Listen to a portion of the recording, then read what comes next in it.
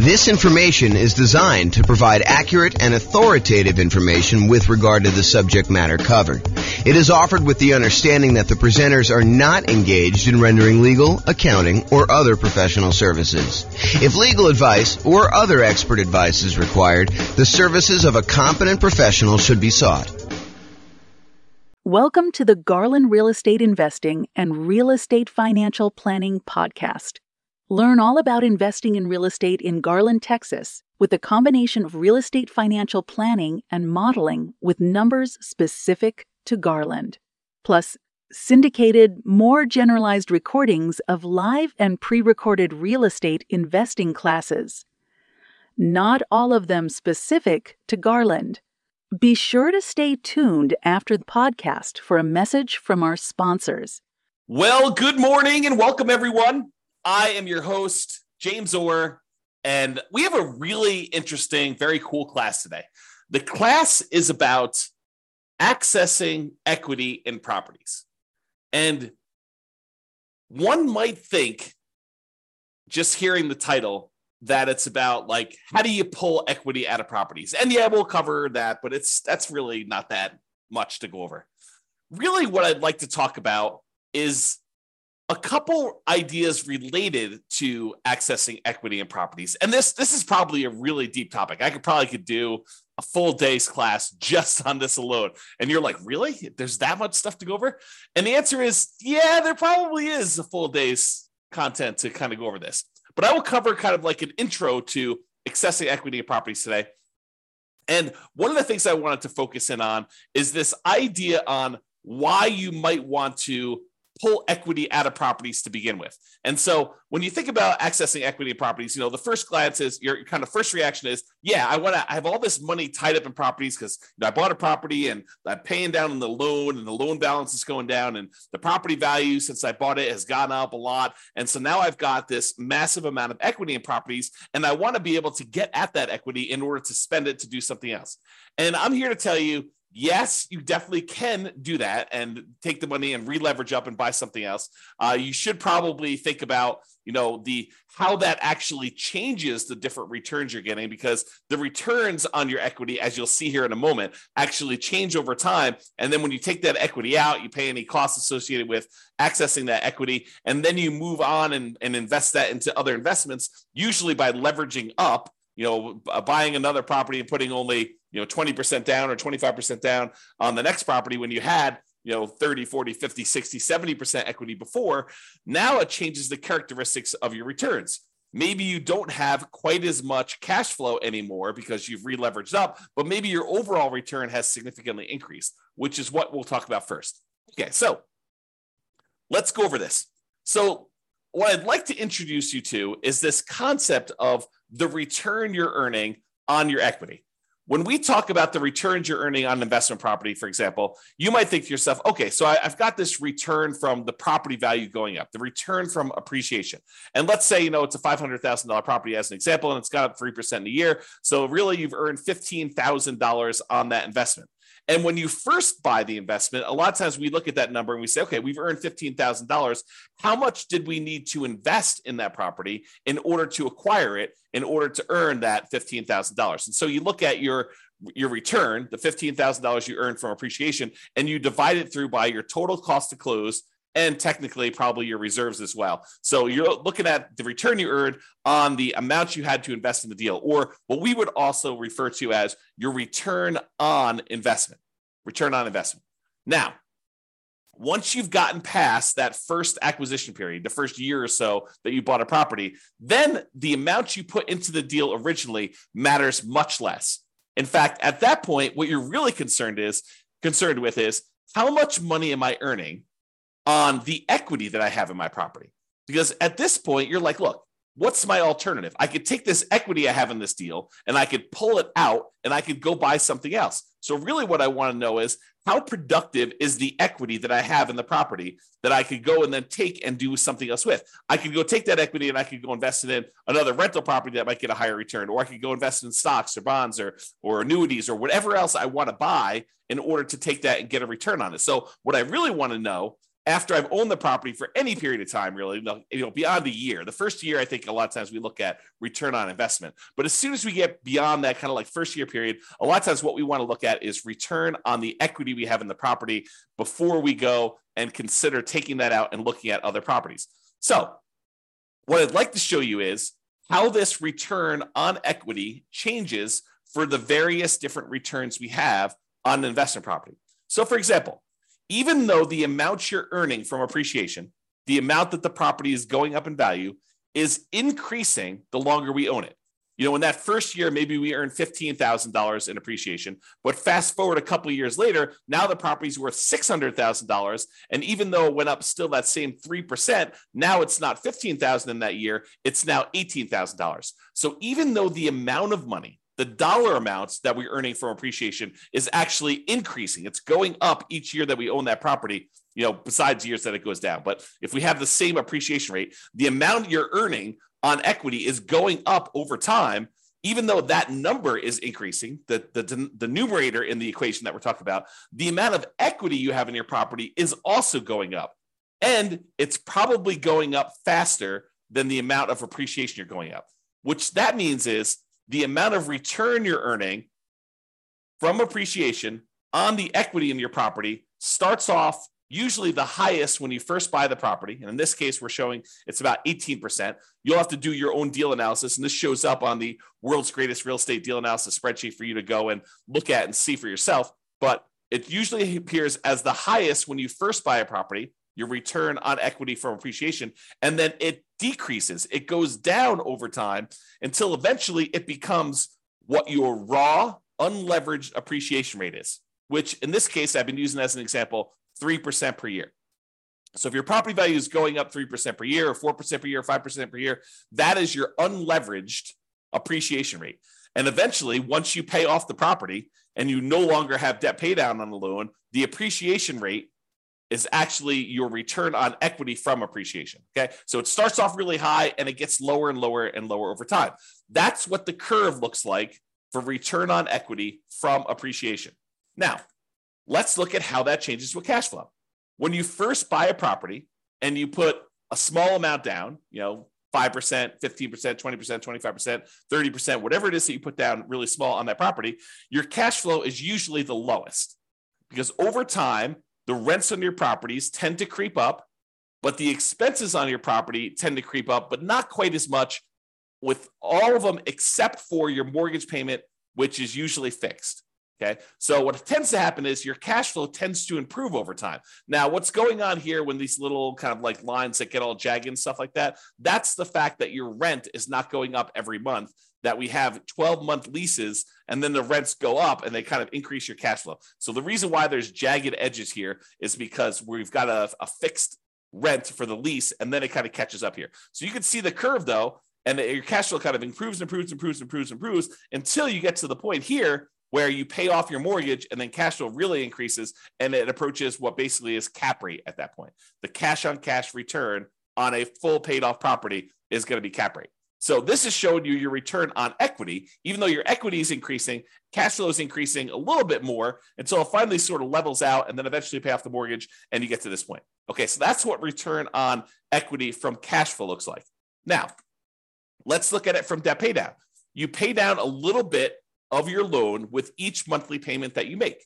And so the amount you pay off starts off relatively small, but that increases over time. The amount of principal you're paying with each payment actually goes up with each payment that you make. And so the final payment you make, payment number 359 or 360, depending on how you're thinking about it, that payment has more principal part of it than it does interest. In the early part of it, your principal, the amount you're paying on principal is really small, but it increases over time. However, your equity is also increasing. So just like the appreciation return, now the return on equity from debt pay down is also going down. So it starts off a little bit above 10% and it kind of decreases until finally you pay off the loan and you no longer get any return from debt pay down because your loan is completely paid off.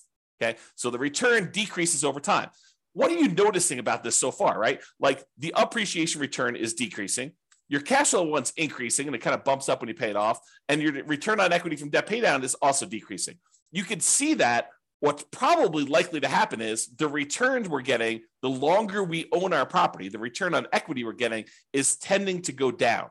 It's decreasing over time. The longer we own a property, the lower the return we're getting, which is not necessarily a bad thing, except it's no longer quite the amplified, very aggressive rocket booster type returns that we typically see when we first buy a property. The longer you own that property, the less leveraged you are, and the lower your overall return on equity will be on that particular property. Okay, so we've covered so far appreciation, cash flow, debt pay down. The last one is the return you're earning from cash flow from depreciation, the tax benefits you get by owning this rental property. And those, just like the other appreciation and the debt pay down one, starts off high in the beginning, and eventually it goes down, down, down, down, down, because the amount of cash flow from depreciation is fixed.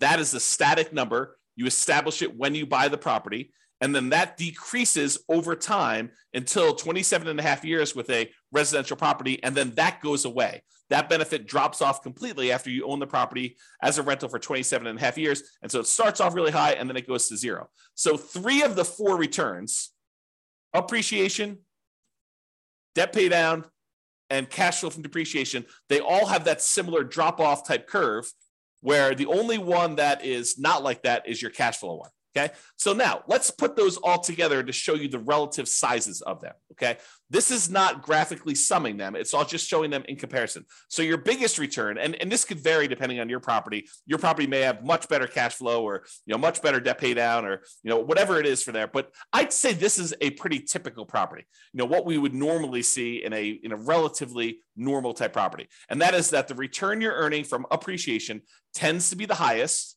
The return you're earning from debt pay down tends to be the next highest. The return you're earning from cash flow from depreciation or cash flow, depending on whether your property is a better cash flowing property or the depreciation benefit's a little bit better. Like, those are probably the next 2, and they could be reversed. That's probably the most common switchover point.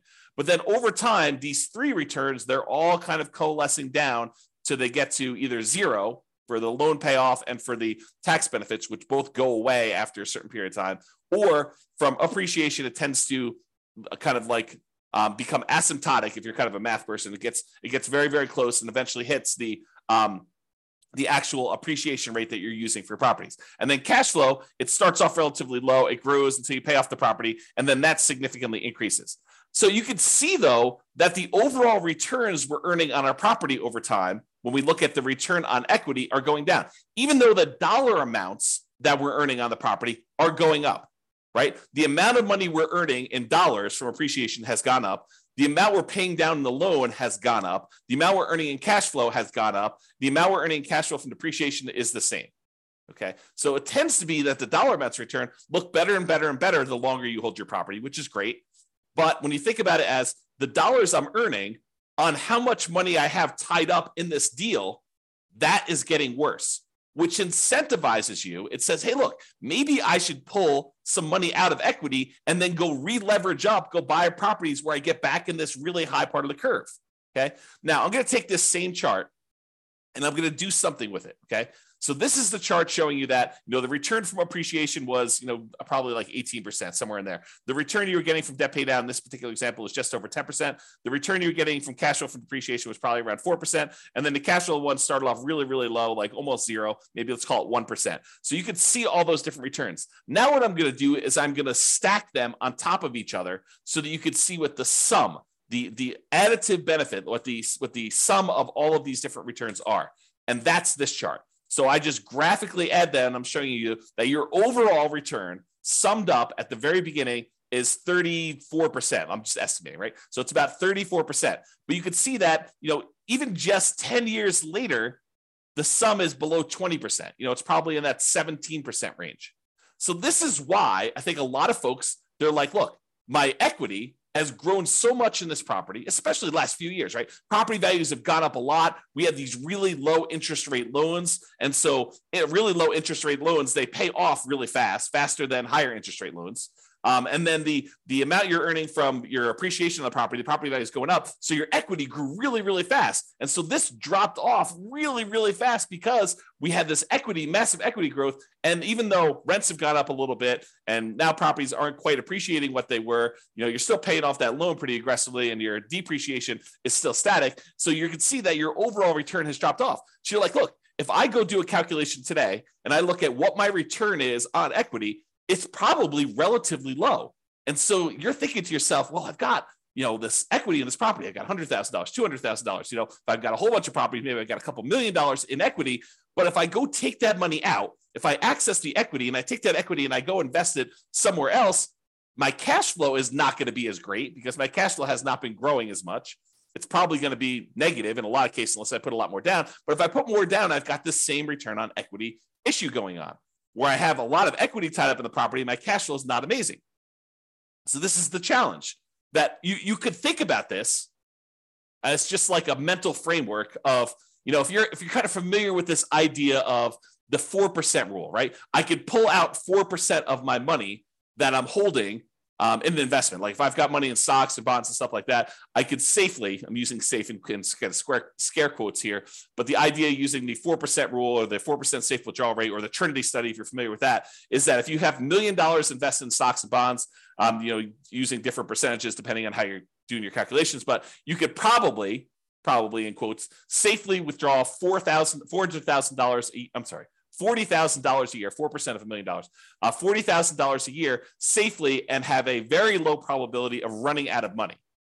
So if you think about this, though, if we were doing a 4% safe withdrawal rate later on these rental properties, we don't usually think of this 4% safe withdrawal rate with properties, but I'm going to kind of like mix the two together today. If you were doing that, you're earning, probably about 8% overall return. Maybe your cash on cash return, your cap rate is going to be 5%, and then your appreciation rate is going to be about 3%. So you're earning a similar amount to what you might earn in the stock market, except now you're pulling out, 4% of this instead of the 8% that you're doing. So in that case, you're probably spending most of your cash flow is a way to look at that. However, if you constantly rebought properties and you were earning, let's call it even 30% per year, and you were only spending 4% of your equity, but every 5 years or 10 years, when your property, your return on equity dropped below 15%, you re-leveraged up, even though the cash flow wasn't there, and you pulled out some of the money to spend. That's a different way of looking at this, where you could almost, I don't want to mix these too closely, but you could almost think of as a bastardized version of a 4% rule if you were to maximize your return on equity and you kept re-leveraging up, okay? And that's sort of the idea. If you ever watched my class where I did cash flow versus appreciation, where I looked at someone who lived in a market that got really, really good cash flow, and I compared them to someone who lived in a market that got really, really good appreciation, and I showed you that in both those cases, you can actually achieve financial independence. They're just different how you have to approach them. And one, you have to tap into equity in order to live and survive. And the other one, you have to tap into cash flow in order to live and survive. Or you choose to tap into cash flow because it's easier, right? So just looking at this, you could see. So a lot of the reasons why people want to tap into their equity is to solve this issue of your return on equity dropping off until it gets very, very low, until it becomes basically cap rate plus your unleveraged depreciation rate, which is what happens here once you've gotten past your depreciation period, 27 and a half years, and you paid off the loan 360 months in. You get rid of these two other returns, and the only ones that are left over is the cash flow and the appreciation one. Okay? So this is the problem that we've kind of like I've been talking about, and why I think a lot of folks are interested in tapping into their equity. I think at first blush, a lot of investors are like, I want to tap my equity because I want money. Right? They think to themselves, I'm looking to buy another property. I want to know where I can go pull money out and then go use that for a down payment. Or I want to sell this off, take the money and invest in stocks or bonds or annuities or something else where you can go and invest in something and get a good return on it. And they may or may not be thinking about this concept of return on equity. But if they pause for a moment and they looked at it, they would say, I think one of the reasons why I want to go and pull this money out and do this is because the returns I'm earning, even though their dollar amounts are higher, the return on equity has actually declined. It has dropped off because of this phenomenon where as your equity goes, the returns you're earning on that equity are actually lower. All right. So we talked about this. Many real estate investors may want to maximize their return on equity to keep their returns high. And really, what we want to do is maximize the returns on what we call true net equity. Because so far to this point, I've just been talking about equity as the difference between the price of the property and what you owe. And that's not exactly true. Because if you wanted to take that money and you wanted to go invest it somewhere else, what you really want to know is how much money am I going to walk away with after closing when I pay my closing costs, when I pay any real estate commissions, when I pay any capital gains taxes on any of the gains I've had on the property, when I've paid back my depreciation recapture tax. Like all of those things need to be paid off before we actually go and walk away with equity. And if you look at the world's greatest real estate deal analysis spreadsheet, there's a section on there, I think it's in the lower right, where it talks about how much equity you have and then what your cost in order to access that equity is. Because there are costs. There is the closing costs, there is the capital gains tax, there is the depreciation recapture tax, because you have to pay tax on the amount of depreciation you took when you sell the property, and then there's your real estate commissions. And so we got to actually take into account those in order to get at our equity. So if you think, hey, look, my property is worth this and my loan is worth this, that's how much equity you have. That is your like raw equity. What you really want to know is how much equity you have when you pay off all those fees, and it may be significantly less than the amount of equity you thought. Okay?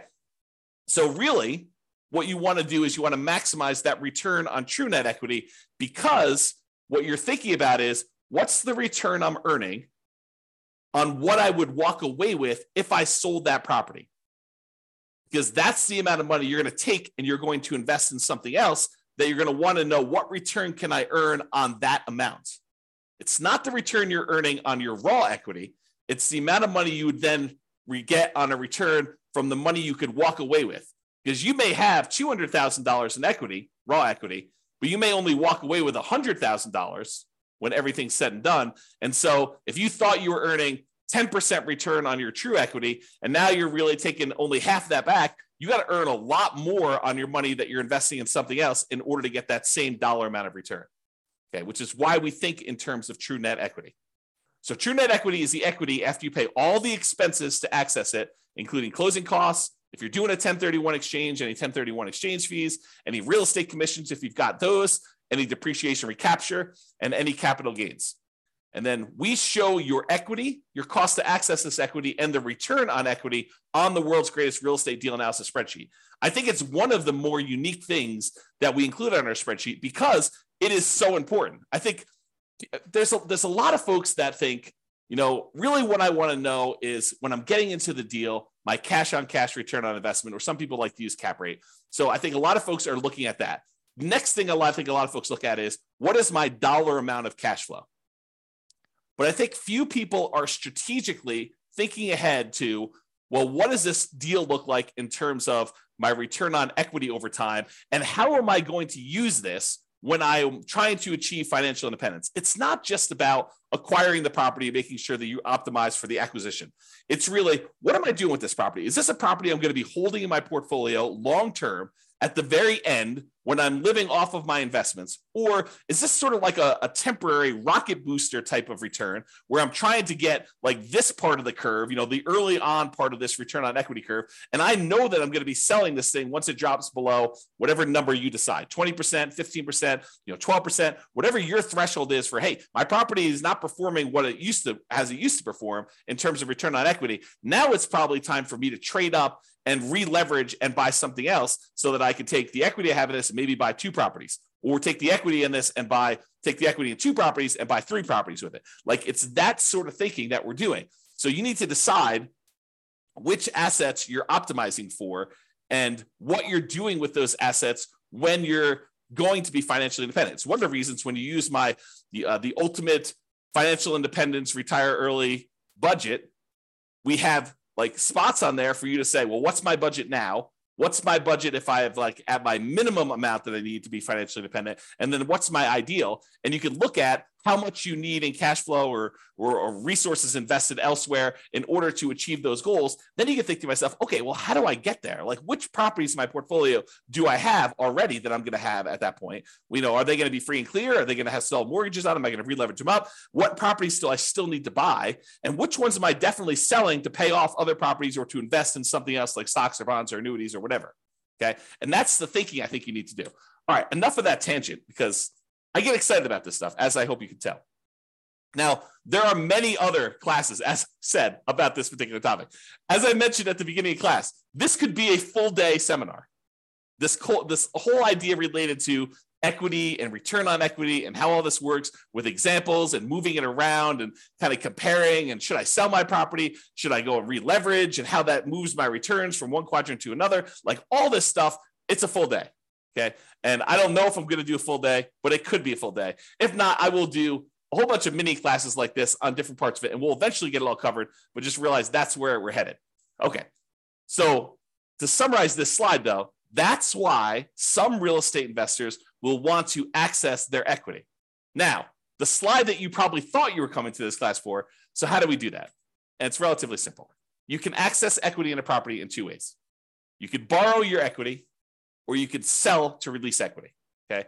So when you go and you borrow your equity, you're doing like a cash out refinance. You're pulling cash out of your deal in order to get some of the equity and convert it into money you have. But you have to pay an interest rate to borrow that money. You know, there's a traditional cash out refinance where you just pull money out and you do that. There's a reverse mortgage where you could pull money out and maybe you don't have any payments on it. Maybe it just accrues. And that's usually for people that are of a certain age or older, and it's on their primary residence. So you can't really do that on investment properties, the reverse mortgage. Or maybe you go in there and use like a hard money loan on the investment property in order to pull that money out. Or maybe you go and you ask grandma or your uncle for a private money loan to loan money against the property you have, and you actually borrow your own equity that way. The other variation on borrowing your equity, home equity loans, home equity lines of credit, or other second liens on the property. And in some cases, you may find a lender who's willing to do like a blanket loan across multiple properties so that you can access all of them in one loan. And then you may have to get special permission to release that property if you're going to go sell it or refinance it or whatever you're going to do. But you have to go and think about that, whether you want to do like one-offs and do a whole bunch of these little onesies, home equity lines of credit, or cash out refinances, or you want to go put like a blanket line of credit or home equity line of credit or equity line of credit across multiple properties in order to do that. So that's the whole borrow your equity side of the how do you access equity in properties. The other way is you sell. Okay, you sell the property and you release equity. You can sell the entire property outright, pay whatever cost you have, any capital gains, any depreciation, recapture taxes, or do a 1031 exchange and not be able to actually take your equity and spend it the way you want unless you're willing to pay, some portion of that, or take that money and then reinvest in another property is what 1031 exchange is. We'll probably have to do a whole class on that. We've got a whole class on it, but I'll probably do another updated one on that. But the idea is you sell your property and then you get access to that. Or one that I don't think a lot of folks think of is you could have a partner come in, invest in your deal or your entire business if you wanted to do it that way. But let's just do a single deal to give you the same idea. Have a partner come in and invest in your single deal. They're really buying part of your equity. You're giving up a portion of your current ownership to get some cash out. And then you could use that cash out to go, because it's yours, to go buy another property and repeat. So the idea is you go buy a property, you've held it for a little bit of time, and instead of you wanting to, kind of like get your property, I lost my train of thought here. You basically get your property and then you sell part of your equity in order to access the cash out, to get cash out of the property, and then they participate in the ownership of the property. They get cash flow, they get appreciation, they get debt paid out, or you could sell off just streams of income, right? You could say, look, I'm going to sell you the cash flow stream, or I will sell you the equity when I go sell this property, give them an option to buy the property, and they're participating just in the upside from appreciation and maybe debt paid out or just the appreciation. Okay, so you could do lots of different things with that. Okay, so that is the accessing equity property. So in conclusion, return on equity tends to go down over time as equity increases. That's this chart that we showed. Okay, so that kind of return on equity drops off. Many real estate investors will want to optimize their return on equity. And honestly, it's probably their return on true net equity. So accessing equity becomes important. Really, the main options of getting your equity are borrow your equity or sell to release equity. Those are the two main schools of thought for how do you get equity out of property. It's not that complicated. I mean, there's probably a little bit of nuance and detail in there, but really those are the big picture ways to do it. That's all I got. Doesn't look like there are any questions. Hope you guys enjoyed class. This has been James Orr. Have a great day. Bye-bye for now. With home prices up, mortgage interest rates up, and rents up, but not quite enough to counteract the higher prices and interest rates, cash flow on rental properties in Garland is harder than ever. Book a call with the Real Estate Financial Planner to apply our proprietary 88 strategies to improve cash flow on your rentals. See the show notes for a link to schedule your call and improve your cash flow today. If you're a real estate agent, lender, or professional in Garland that wants to help our real estate investor listeners, consider reaching out to learn about collaboration opportunities with this podcast.